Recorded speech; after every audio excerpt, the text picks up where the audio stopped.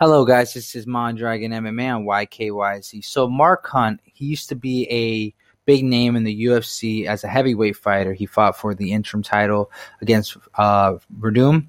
He is still in a legal battle with the UFC.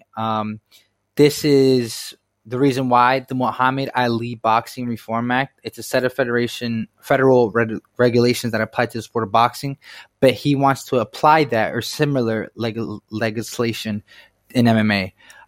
He wants to literally bring that act there, so then the athletes can get paid more. Because in reality, you're not making a lot of money in the UFC. You're making 16,000 a show, 16,000 to win.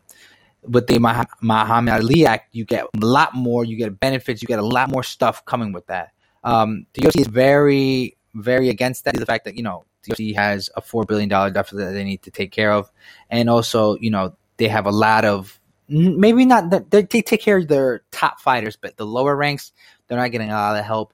And Mark Hunt wants to help those fighters get understandable money so they can live, because at the end of the day, they're professional fighters. If you're a professional athlete, you should be living a professional athlete's life in a sense, not living paycheck to paycheck. You understand what I'm saying? So that's it.